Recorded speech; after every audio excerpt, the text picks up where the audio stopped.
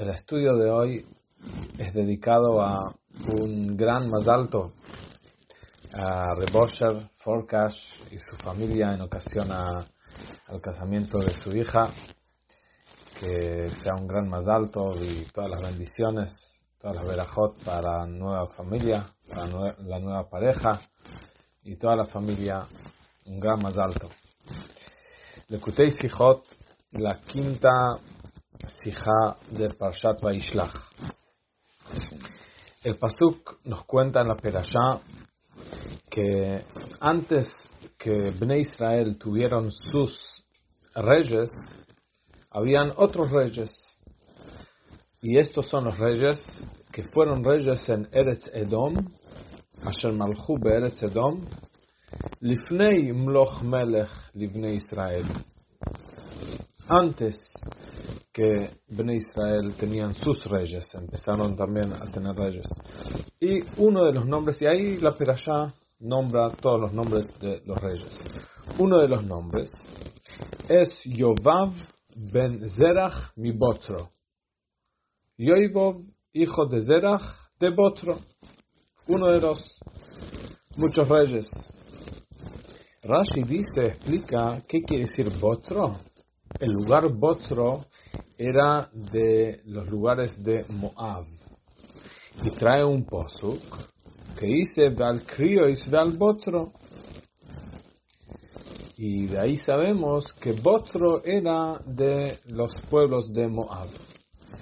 Y en el futuro dice en Yeshaya, que Yeshaya es el Naví de la Geulá, que ellos van a ser castigados.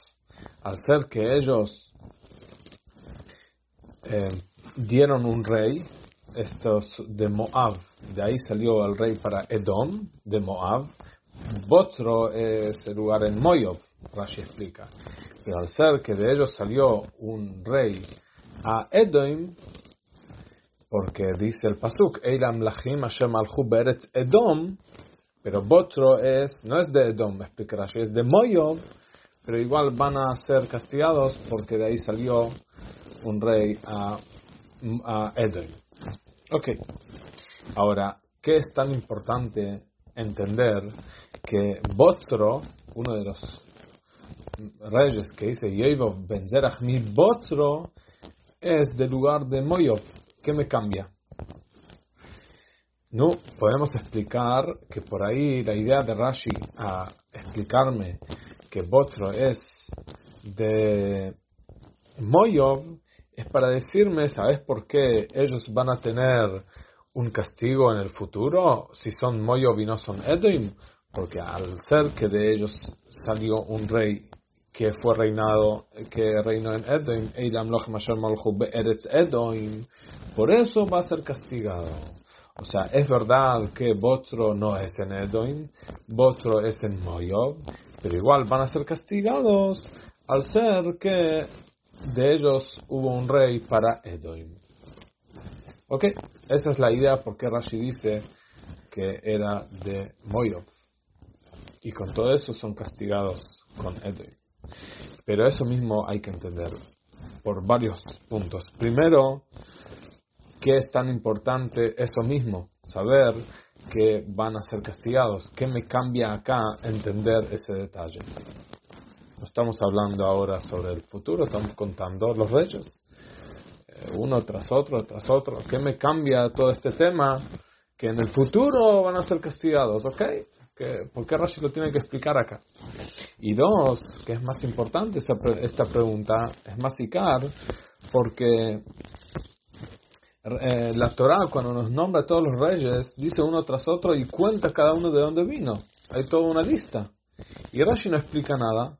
Es más, el último rey dice mucho más detalles. Dice hijo de quién y se casó, Veshem Iroi Pou, el nombre de su ciudad es Pou, Veshem Ishtoi, el nombre de la mujer, Meitavel, Basmatreit, Basmeizov, muchos detalles. Y Rashi no dice nada. Solo las palabras Meizov. Rashi no explica el lugar y su esposa. de repente vemos tantos detalles que están de más aparentemente, y Rashi no dice nada. De repente acá en estas palabras, Yoyo Benzerach mi Botro, Rashi le es importante explicarnos que Botro no es en Edom, es en Moyov, y que van a ser castigados en Edom porque de ellos hubo un rey para Edom. ¿Cuál es esta idea? ¿Por qué? Si vemos que hay muchos detalles y Rashi no se pone hincapié en esos detalles, es porque ese es el camino de la Torah, decirme detalles, y no hay que justificar los detalles, no hay que justificar por qué la Torah dice el nombre de la ciudad, la esposa y todo eso. Entonces, ¿por qué de repente acá en este caso Rashi ve necesidad de explicarme que Botro es Moyov? Para entender esto vamos a explicar algo general entre Jacob y Esaú. ¿Quién es más fuerte? ¿No? Entonces Rivka tenía Jacob y Esaú, estaba embarazada de estos dos chicos y no sabía qué hacer. Ella no sabía que tenía dos y quería salir en el shul, quería salir de la iglesia.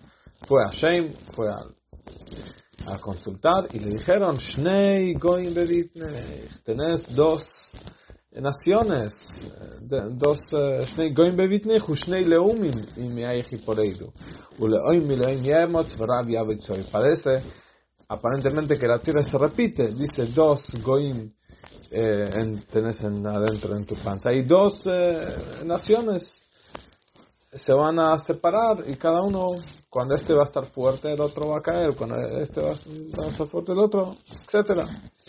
Y Rashi ahí, cuando dice mileoim yemos, que uno va a ser más fuerte del otro, Rashi dice no, los dos no van a ser iguales. Cuando uno se pone fuerte, se levanta, el otro se cae. Y después Rashi explica, cuando llega a las palabras Verav Yavoy Tzoir, Rashi no explica nada. Cuando el pasuk termina Verav Yavoy Tzoir, el más grande, el mayor, que es Esaú, Yavoy Tzoir, él siempre va a ser esclavo, va a servir al más chiquito, a Esaú, va a servir siempre a Jacob. Rashi no explica nada. Quiere decir que no hay una condición. Eso, que dos naciones de Jacob y Esaú, a veces esta nación va a ser fuerte, a veces esta nación va a ser fuerte, Rashi explica. Pero después cuando termina el pasuk que dice, y el chiquitito va a servir al grande. El grande va a servir al chiquito, el mayor va a servir al chiquito. Ahí Rashi no dice, eso no depende cuándo, siempre. Entonces, ¿cuál es la explicación? En el Medrash sí dice que depende si Jacob tiene el Zhus, va a ser en las buenas épocas, entonces Esaú lo va a servir, y si no, no. Pero Rashi no trae eso. Rashi deja el fin del posuk, Verav Yavoy Tzoir, que el mayor va a servir al chiquito, lo deja así, sin explicación, depende cuándo, en qué caso, no, siempre. Entonces, ¿cuál es la idea? Al principio parece que cuando uno se pone fuerte el otro cae, y después parece, del final del posuk, parece ser que siempre Esaú sirve a Jacob. Y la respuesta es que sí. Hay Jacob y Esaú como personas específicas y hay como naciones generales. Entonces, Goim va sobre Antoninus y Revi, que eran grandes en su época. Y Shnei Leumim, dos naciones, eso se refiere a las naciones en general. O sea, no es dos, la Torah no se repite. Cuando la Torah dice que hay dos naciones, que uno va a ser más fuerte que el otro, eso es con respecto a las naciones, y en eso cuando uno se levanta, uno cae, y no están iguales. Pero en concepto de personas individuales, en eso nunca, siempre Jacob va a estar por encima de Esaú. Siempre Esaú va a ser el sirviente, va a servir a Jacob. Y esa es la idea, que Uleoim Mileoim Yemot, cuando la Torah nos dice que hay dos naciones y uno va a ser más fuerte, ahí sí se refiere sobre la nación de Israel y la nación de Edom. Edom es Esaú. Entonces en eso a veces uno es más fuerte, a veces el otro es más fuerte.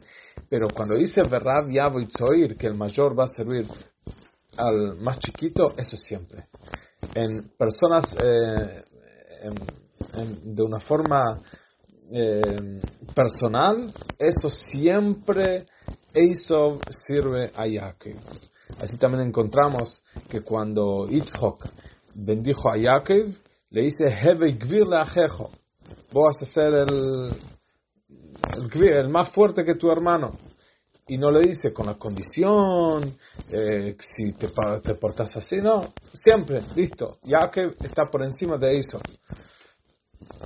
Hasta tanto que Yitzhak, cuando Esav entra después y ve que alguien le robó las brojas, entonces Yitzhak le dice a Esav, ¿qué quieres? ¿Que te dé bendiciones? ¿Qué te va a ayudar? Que te dé bendiciones. ¿Te voy a prometer que tengas cosas? No, igual no te sirve nada, porque cuando hay un sirviente que él adquiere cosas, al ser que el sirviente es anulado al patrón, entonces no sirve. Todo lo que tiene el sirviente va sobre el patrón. Entonces, al ser que vos sos sirviente, le dice, Yitzhak a Esav, ¿qué te va a servir? Que te va a dar bendiciones y vas a tener cosas, pertenencia, vas a tener cosas. Si igual todo va a ir a lo de Jacob. Entonces, ¿para qué sirve? Después le dice Yitzhak a Esav,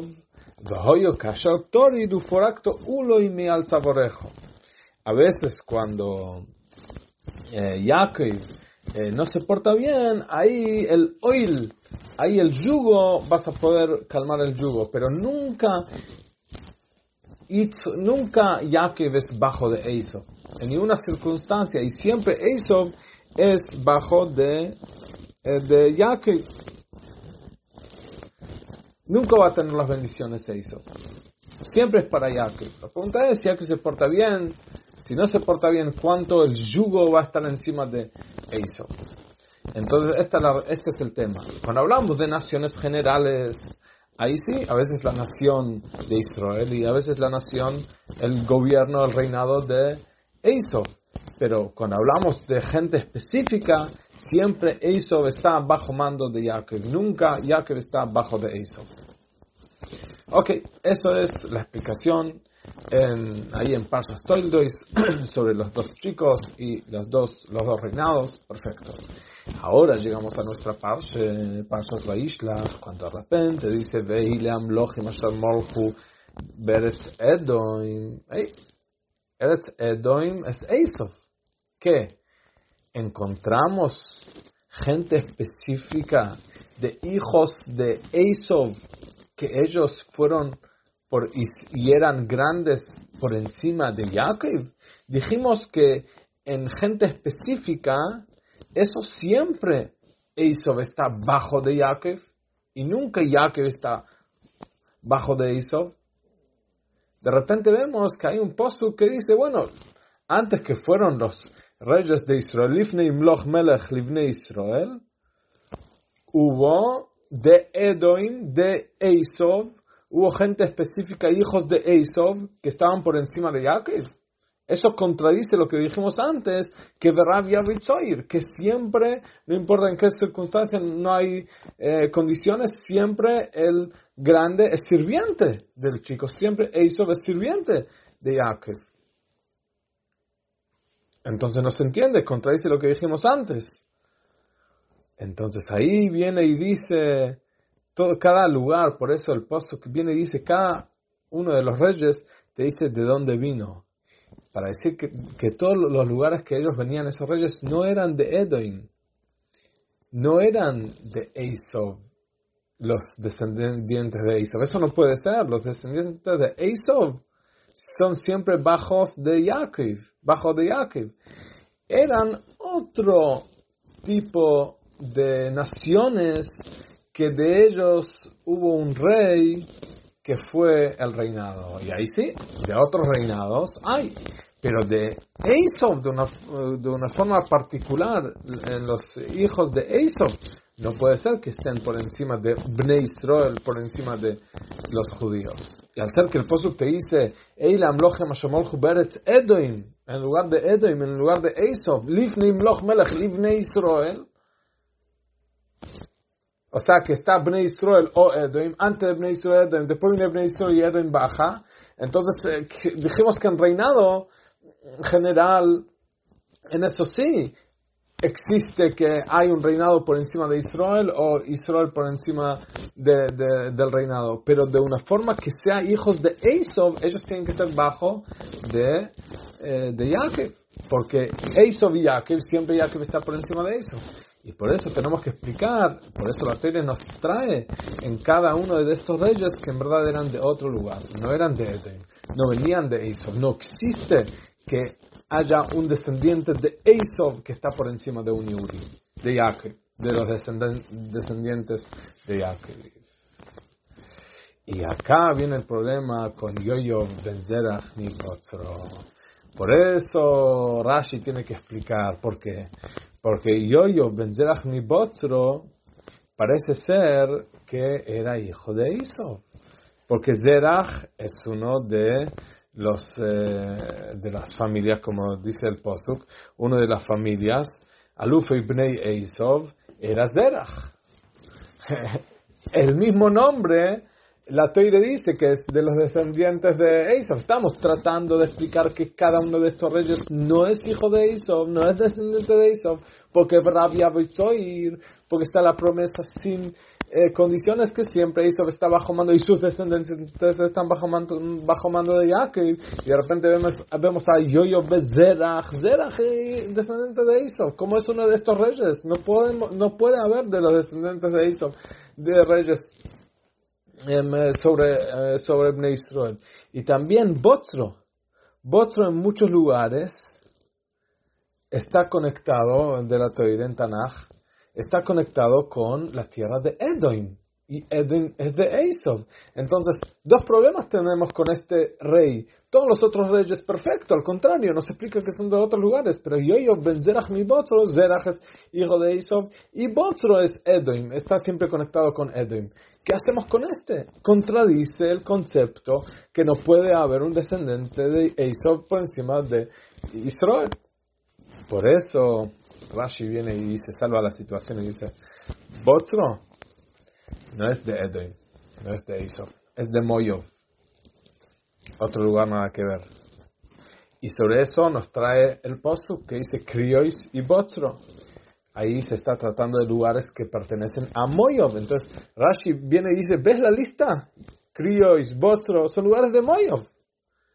Como ahí termina y dice, Valkol Orei Eretz Moyov. Ahí el postuk trae la ley, dice, y todos los otros lugares de Moyov. Vemos que Botzro también es Moyov. Entonces no es Edom, no es Esav. Estamos bien, no es Esav. Y entonces si entendemos que el Botzro no es Edom, sino es Moyov, entonces el Zerach ese tampoco es el Zerach que es descendente de Esav. Es otro Zerach. Viene de Moyov, de otro lugar. No tenemos el problema que tener un descendiente de Esav sobre Bnei Israel, porque no es descendiente de Esav. Rashi también sigue lo que ya trajimos al principio del tema, que van a recibir el castigo, van a ser castigados también, al ser que ellos estuvieron cerca de Edom y de ellos hubo un rey a Edom. Por eso cuando Hashem va a castigar en el futuro, esos que me están hablando de los castigos en el futuro, eso es en Yeshayo, que es el Novi de la Geula, en el futuro, cuando van a ser castigados, también Botzro, aunque él es de Moyov y no de Edom, él también va a ser castigado junto con Edom. Entonces Rashi, eso es lo que Rashi quiere explicar. Rashi quiere explicar que Botzro no es Edom, sino es Moyov. Según eso, vamos a entender también lo que Rashi dice de Goimer. Cuando trae la lista para explicar que Botzro es Moyov y no Edom, dice al Krios al Botzro, de Goimer, etc. Y después, cuando dice que ellos van a tener castigo con Edom, al ser que ellos fueron y ayudaron, y uno de ellos fue rey en Edom, dice, trae el posuk, Kizevach Hashem bebotzro. No dice Vegoimer, etc. Aparentemente, Kizevach Hashem bebotzro tenía que ser justo lo contrario, para saber que Botzro no es Edom, que hay ese problema que son de los descendientes de Esaú, sino que es de Moyov. Entonces decime, va el Krios, va el Botro. Entonces yo entiendo que Botro es como Krios y es parte de los lugares de Moyov. Ya con eso entiendo que es de Moyov y no es de Edom, ya con eso alcanza. Y sobre eso Rashi dice Vegoimer, etcétera. Pero ¿de dónde sabemos que van a tener el castigo? No es solo de las palabras Kizdevach Lashem Bebotro. ¿Qué es Kizdevach Lashem Bebotro? El pasuk viene y dice Vetevach Godel Beretz Edom. Tevach Godel es el castigo, que van a ser castigados.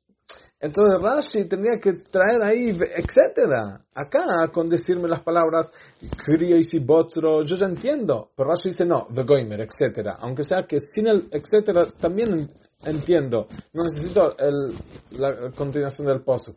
Pero en el segundo punto, que van a tener castigo, Rashi trae la mitad del pasuk donde no habla justo, no está bien a la vista el tema del castigo. Solo dice Kizdevach Lashem Bebotro. No dice Vetevach Godel Beretz Edom. Vetevach Godel Beretz Edom quiere decir y gran castigo en Eretz Edom.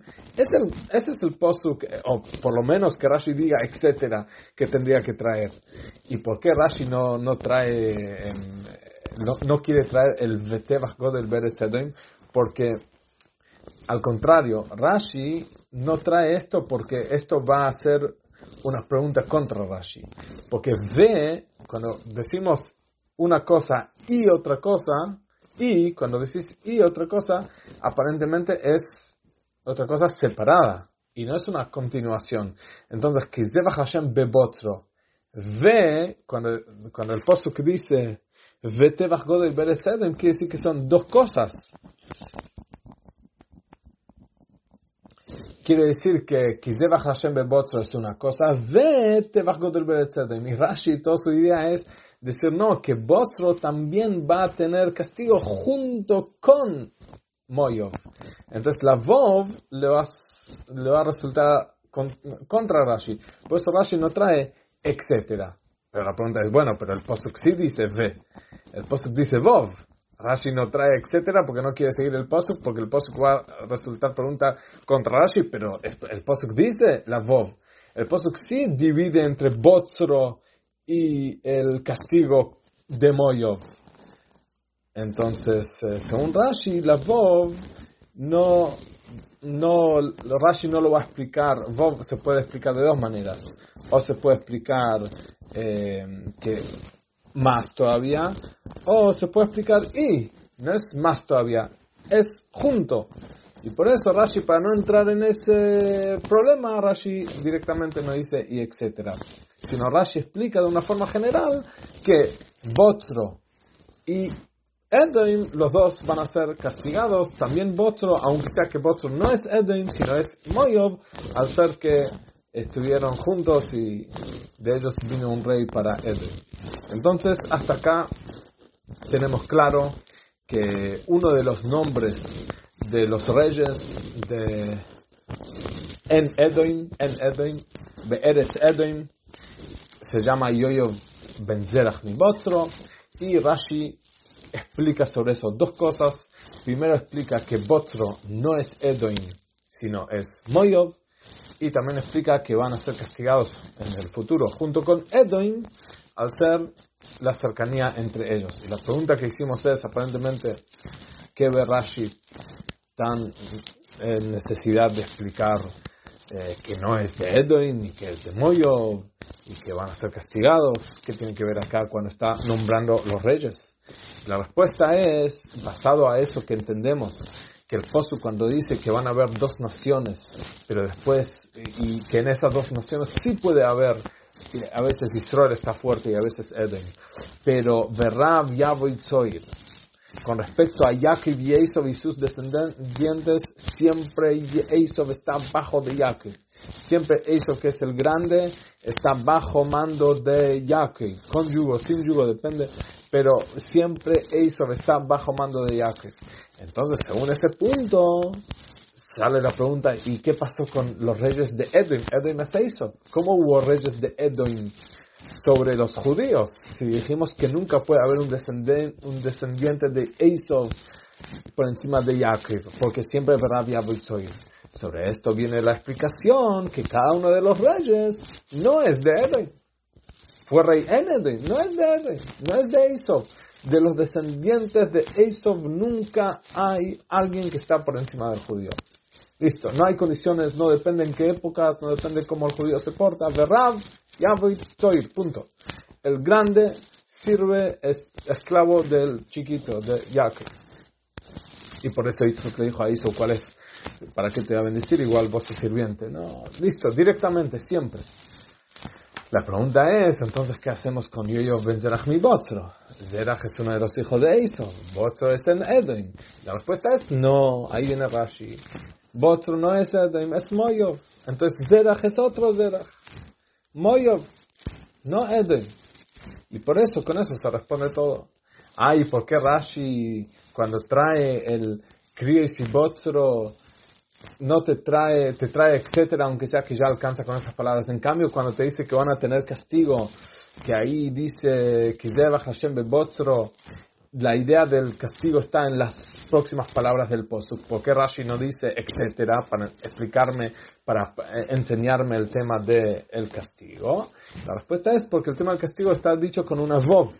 Y entonces ahí podemos pensar al contrario, un minuto, si es y es otra cosa, y vos me querés explicar que Botzro va a tener castigo junto con Moav. Entonces Rashi con Edom. Entonces Rashi tiene la explicación que la vov acá no son dos cosas, es una vov que junta, no es otra cosa. Pero para no entrar en eso, Rashi no trae el etcétera.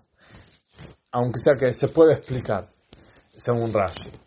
Pero Rashi no quiere entrar en esa pregunta y respuesta, y por eso Rashi deja de una forma simple que Botzro es de Moav, y al ser que fueron cerca de Edom, van a hacer castigos juntos con Edom. Pero al ser que es con Moav, eso es lo que nos es importante acá para entender que no es de Esaú. De Esaú no existe que haya un descendiente de Esaú que sea de los reyes sobre el judío. Siempre Jacob está por encima de Esaú. Ok, esto está muy claro. Pero ahora, según eso, tenemos una pregunta sobre algo que Jacob, vemos que Jacob, de qué forma él se dirigió a Esaú. No vemos que siempre era de una forma. No parece estar tan claro que siempre Esaú fue bajo de Jacob y Jacob está por encima de Esaú. Aparentemente conocemos la historia cuando Jacob le manda los malochem, los emisarios, los malochem, le manda a Esaú y les dice, díganle a Esaú, díganle la doini de Esaú, a mi patrón Esaú. Koi Omar Abdejo Jacob. Así dijo tu sirviente Jacob. Que quiere hacer la paz, etc. Ahí en el encuentro con Jacob y Esaú. Un minuto. Sí, después le manda regalos y se apostana 7 veces. Y le dice, mi patrón, mi señor, Adoini, yo soy tu sirviente. Hey, un minuto. Te prometieron una promesa sin condiciones. Rav Yavoi Tzoir, que el grande siempre sirve al chiquito. Esaú es siempre tu sirviente. ¿Cómo te expresas de una forma que él es tu patrón, él es tu señor y vos sos su sirviente? Aparentemente esa expresión contradice la promesa y el hecho que el grande es sirviente del chico.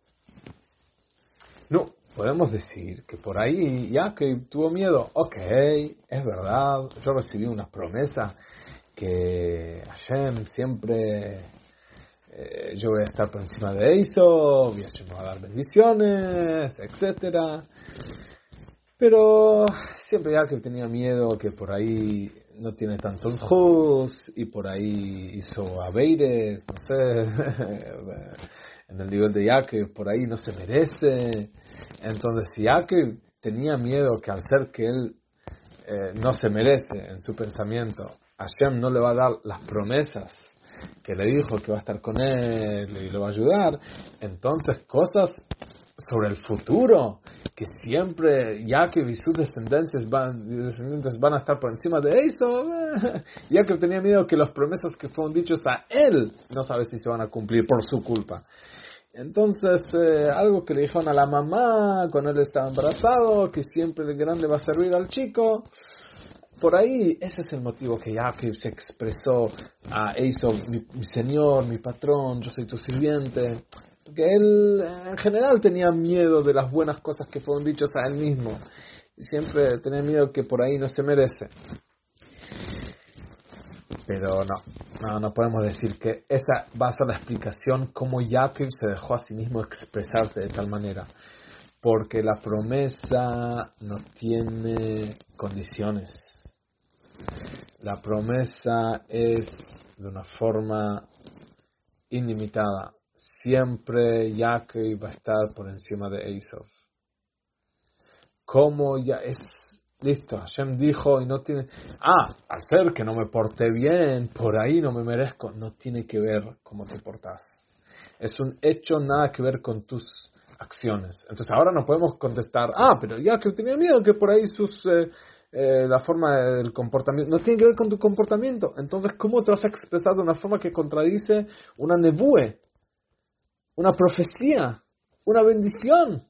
Hasta tanto llamarlo a Esaú, que Hashem dice que él es tu sirviente, vos lo vas a decir, vos sos mi patrón y yo soy tu sirviente. No, podemos explicar que está mal. Está mal, hasta tanto que el Medrash dice que Jacob fue castigado por eso.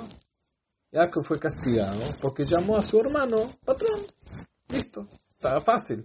¿Cómo puede ser que lo llamó patrón? Si el Pasuk promete que Jacob siempre va a ser el patrón de Esaú, sí. Lo castigaron por eso. Sí, está mal. No. Al ser que nuestros padres tenían una anulación completa a Hashem como Merkovo, como una carreta, como eran directamente anulados toda la vida. A Hashem no existe que hicieron algo mal o hicieron un pecado. Y si encontramos que nuestros padres hicieron pecados, no es pecados como literalmente. Y en eso también, aunque ya que fue castigado porque le dijo a su hermano Esaú, vos sos mi patrón, aprendemos de eso que se le puede, para hacer paz, para dar Kei Shalom, se puede hablar de una forma, ¿cómo se dice?, político, lindo, decir buenas palabras y decir wow, adorar, no sé, decir Lachnif, a un rasha, a un malvado, así como Jacob lo hizo con su hermano Esaú, que Esaú es el rasha, igual Jacob le habló bien y le dijo, vos sos mi patrón, yo soy tu sirviente. Aprendemos que se puede hacer para hacer la paz, se puede hacer lo mismo. Entonces decir que Jacob se equivocó y está mal y lo castigaron no es exacto. Aún la equivocación de Jacob hay que entenderla, no es literalmente. Si sería literalmente, no aprenderíamos de eso algo para hoy en día para nosotros. Entonces aprendemos que hay un punto en lo que Jacob hizo. Sí, en un nivel es todavía una falta y está el castigo, pero no es la falta en lo literal que fue. Todo en niveles, no es algo mal. Si sería mal, no aprenderíamos de eso. Entonces tenemos que entender. No podemos decir, sí, fue una equivocación y tuvo un castigo. No, hay un mensaje acá.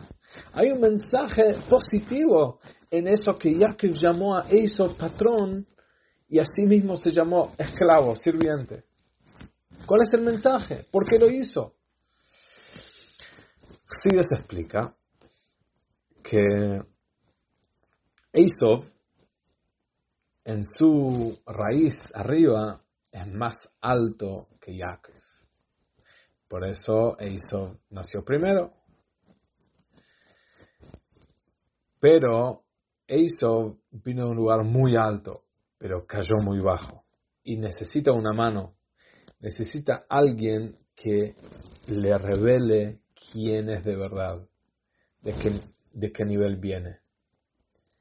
Y eso fue por intermedio de Jacob. Jacob le dio la mano a Esaú, lo refinó, trabajó con él para revelarle a Esaú quién es Esaú. Por eso Jacob le manda a Malachim, le manda a Esaú y le dice: mi patrón, mi señor, así dijo tu sirviente Jacob, yo soy tu sirviente. Y le mandó regalos. ¿Qué fue todo eso? Jacob está dándole fuerza, está tocándolo a Esaú, despertándolo, diciéndole: vos tenés un nivel mucho más alto que Jacob, mucho más alto que mí, pero estás dormido, caíste, pero en tu raíz, en tu nivel, son más altos que yo.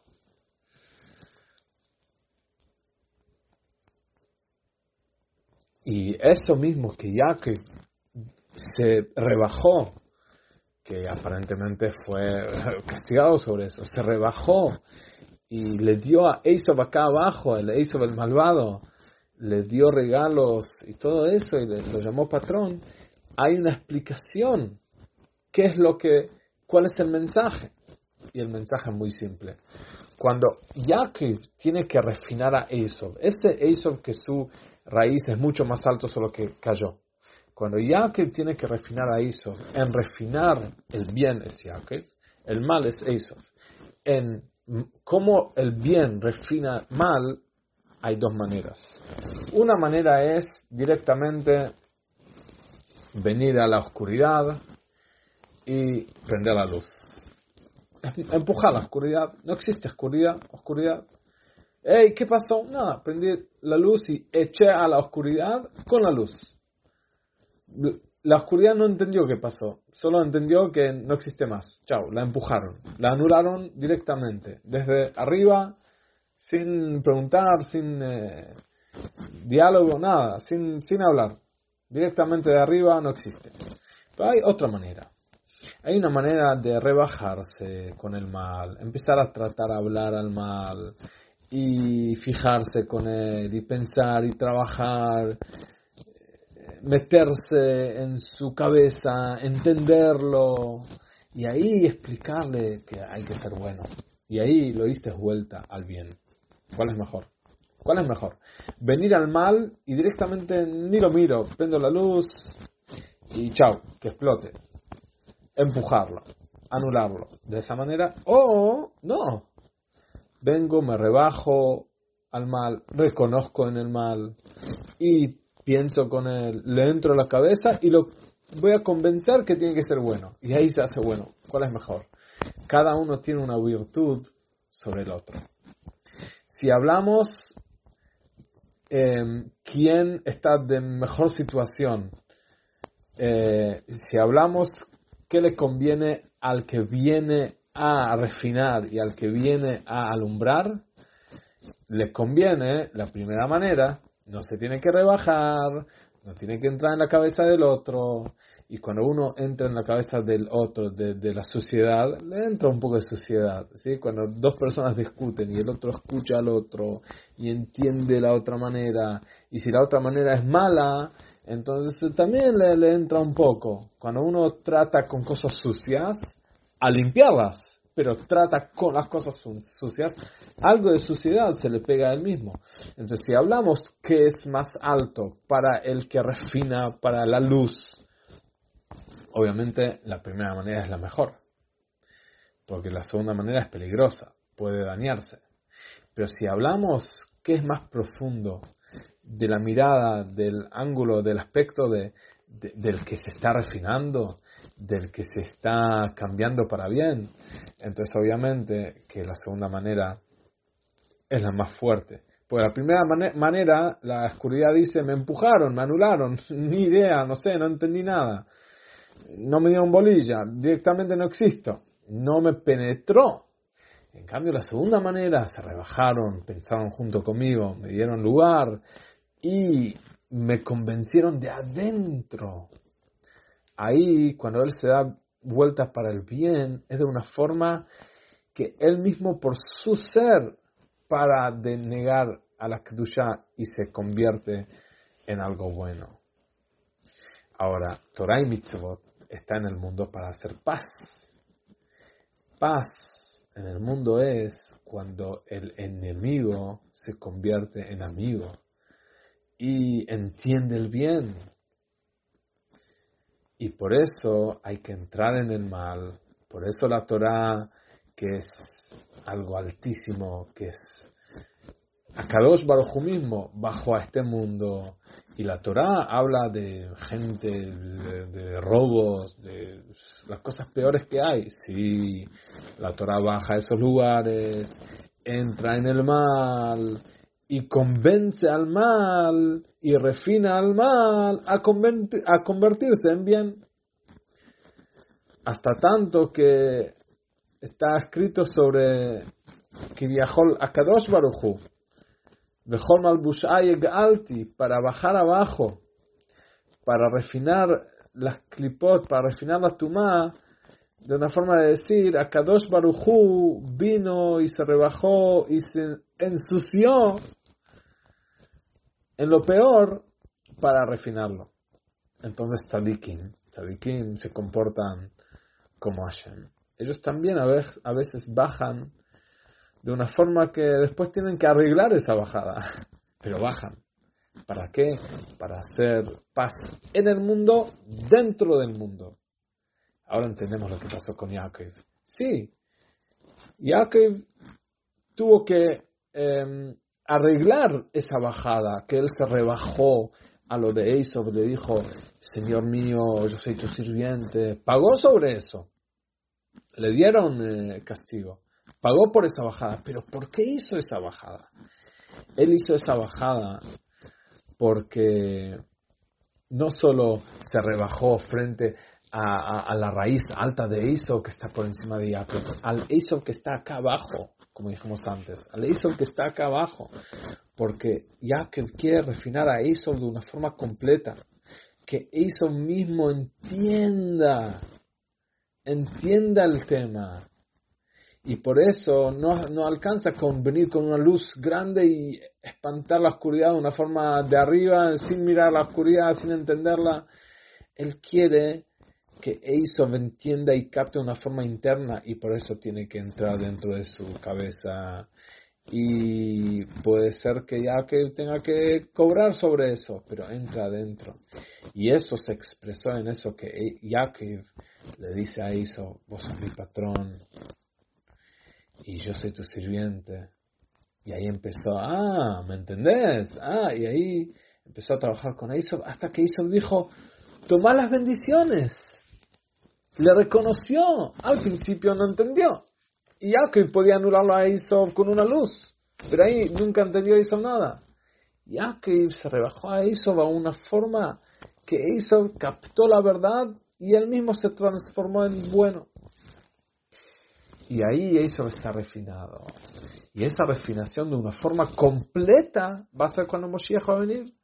Lo que Jacob y Esaú estaban ahí caminando y dijo al Tasher, voy el Adonai Seiro cuando llegue a Voisul Hashem Amlujo, en la llegada del Moshiach. Entonces en esta sige tenemos la parte de la explicación de Rashi. ¿Por qué Rashi explica sobre Yoyo Ben Zerach mi Botzro que es importante explicar que es de Moyo y no de Edom? Porque no existe que un descendiente de Esaú esté por encima de Jacob. Y al final de la sige tenemos la segunda parte donde de repente vemos que el comportamiento de Jacob con Esaú es al contrario. Es sí enfatizarle que Esaú es alto. ¿Y por qué? Y la respuesta es porque es verdad que siempre Jacob es más alto que Esaú, pero Jacob tiene un trabajo de refinarlo a Esaú y lo quiere refinar de una forma que le entra por adentro, y por eso le da respeto y lo agranda a Esaú para entrar en su cabeza y para darlo vuelta, pero no porque Esaú está por encima de Jacob y Jacob es el esclavo de Esaú. el Verav Yavitzoir queda, que Jacob siempre está por encima de Esaú, pero para refinarlo de una forma interna, le dijo, vos sos mi patrón, yo soy tu sirviente, y sirvió, le ayudó. Al final Esaú se dio vuelta, y se va a dar vuelta de una forma completa cuando Be'ezus Hashem, cuando Moshiach va a venir, que ahí vamos a ver cómo Esaú se da vuelta para bien.